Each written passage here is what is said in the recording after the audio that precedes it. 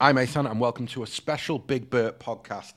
Today we're talking fandom. I have to say I hate that word, by the way, fandom. I don't know who came up with it, but yeah, I don't like it. I've used it now, so we're going to stick with it. Anyway, yes, we're talking fandom, specifically City fandom in the post-takeover modern age.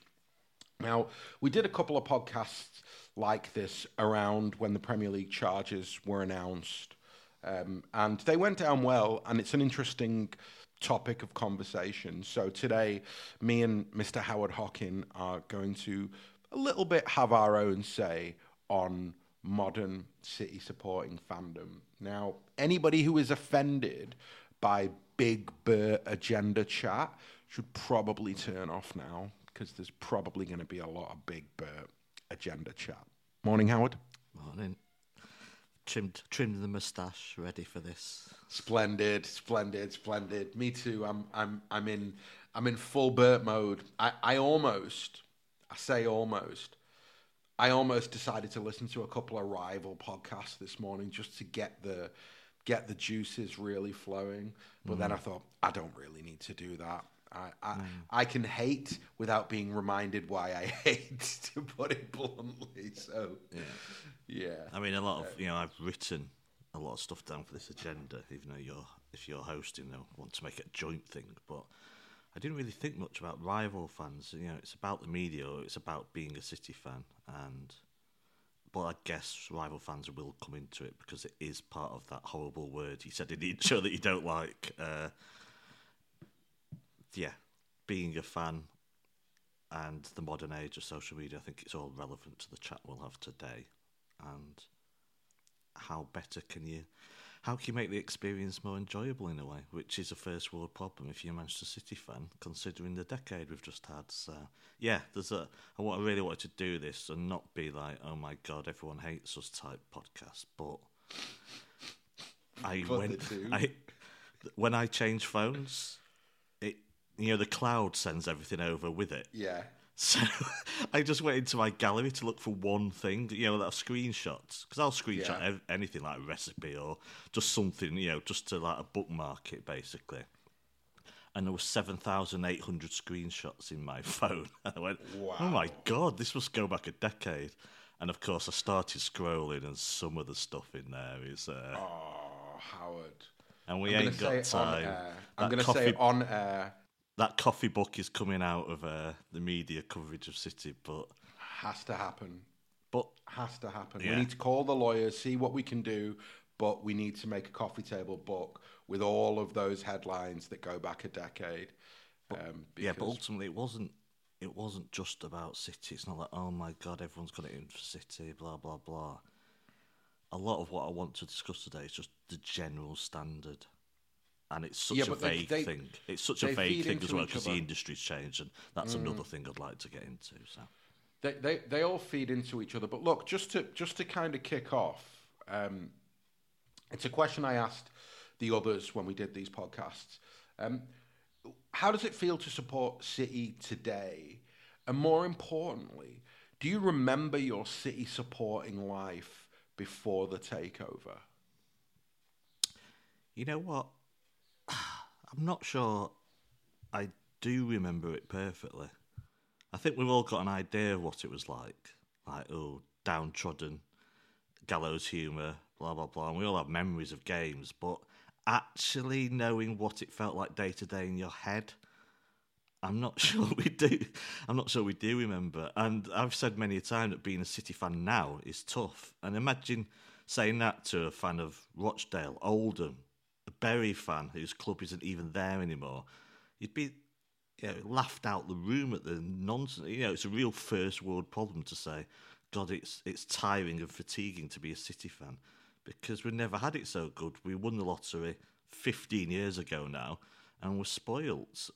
But as we will get to, it can still be a very annoying, frustrating and stressful experience being a City fan. Beforehand, I think it was, despite the fact that I would get very down at weekend, still the way, but I think I'm better now.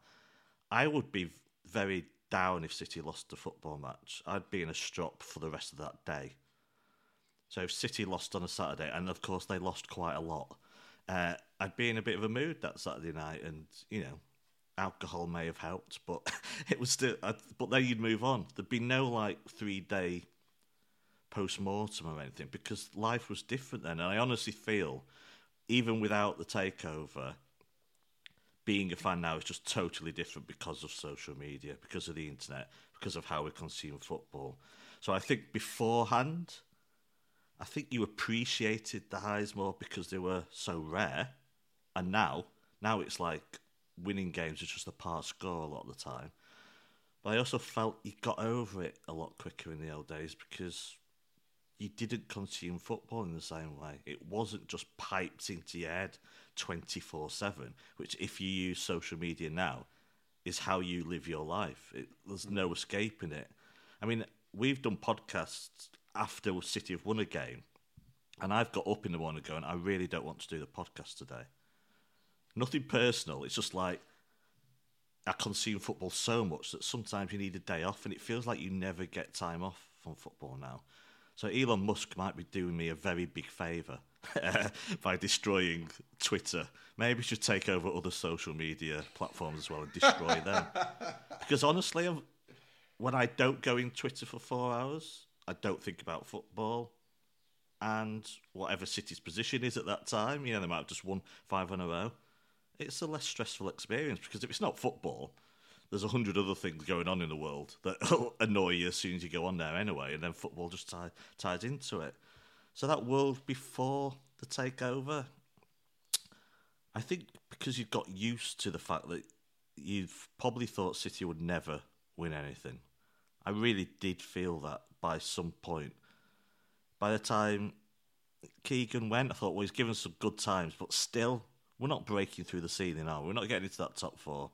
Our only chance is we might be able to win a cup sometime, because you don't have to be the best team in the country to do that.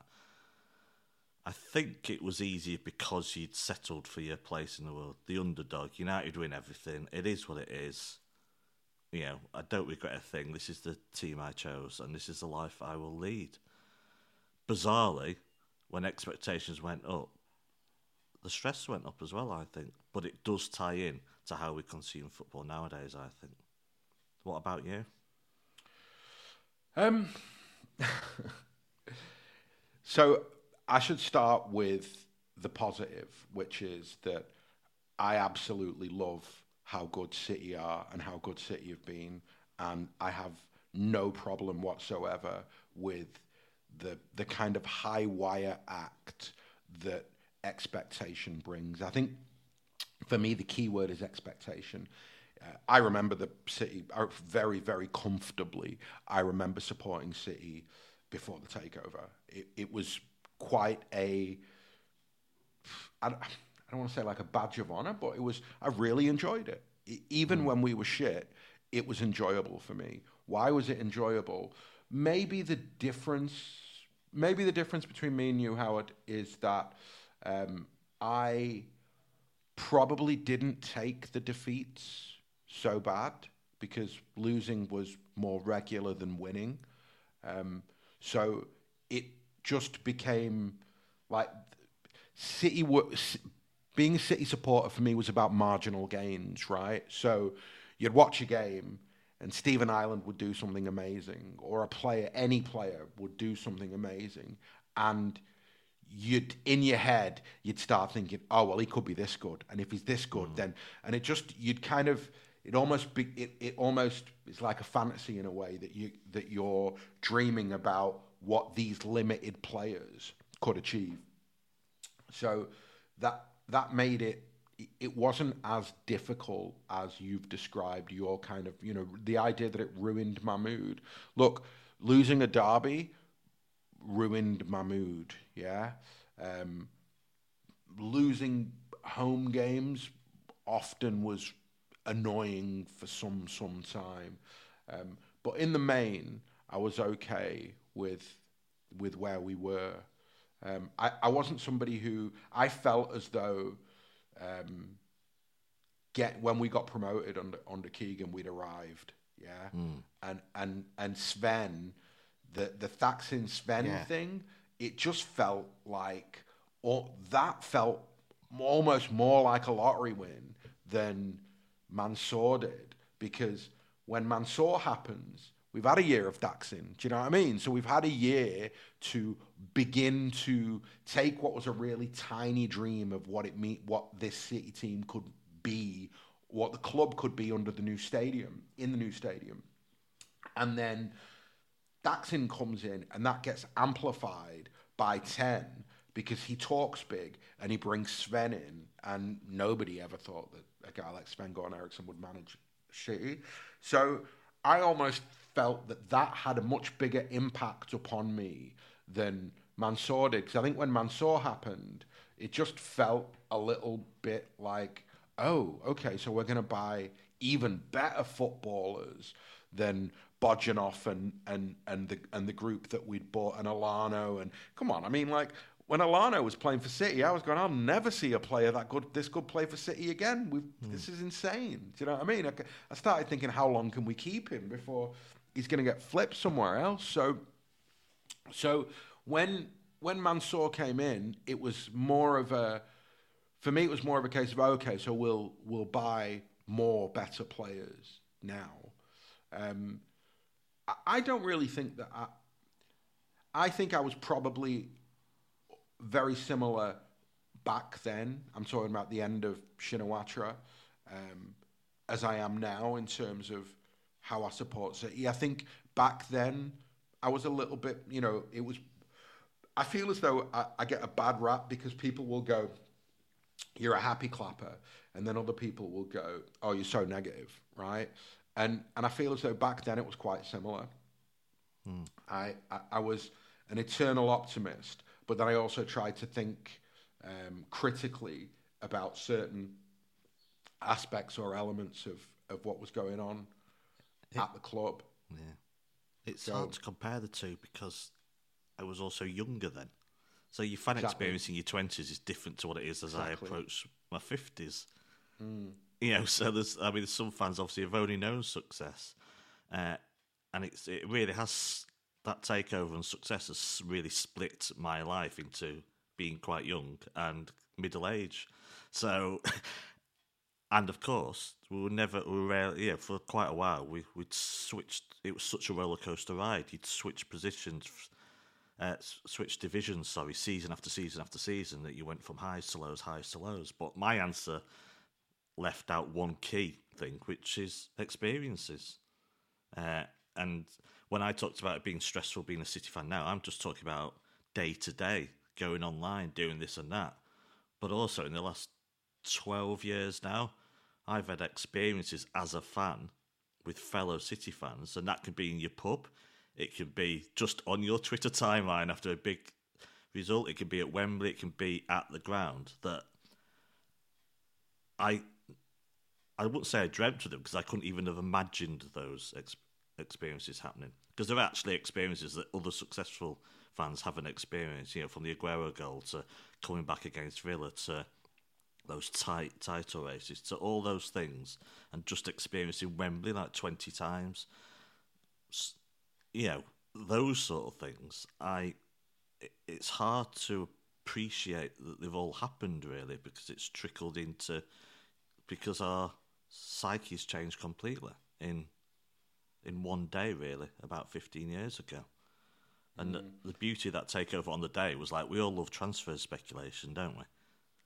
The actual first thrill of that takeover was like speculating about footballers, not about winning stuff. It's like, ooh, let's go for this, let's buy him. Ooh, we've been linked with so and so. That was the first thrill, and then we started getting better and better, and you had to change your whole outlook on your football club, which I think some fans are still struggling to do, to be honest. Yeah, I do think there's a there's certainly a divide between some older supporters and some of the younger supporters. I've got a question. I think you framed it quite nicely in the agenda. Would things be different if we, people talk a lot about the idea of the level playing field and how, whether it's oil money or it's American money or it's the Champions League or whatever it is, that ultimately football would be better, would be more of a utopia, would be nicer if there was a level playing field. So before we even get into like how does that happen? Like how do you understand, to you, the idea, the notion we should have a level playing field? Because to me, Howard, they're just words, like completely meaningless words. Yeah, saying I want a level playing field in football is a little bit like saying I would like more salt in all chippies. Like it's. Thanks for listening to the first 15 minutes of the show. To listen to the full podcast and all our contents, including reviews, previews, analysis, quizzes, and much more, go to 9320.com to sign up now, or simply click the link in the description. So what are you waiting for? Go to 9320.com now for the best, most passionate, impartial coverage of Manchester City and beyond.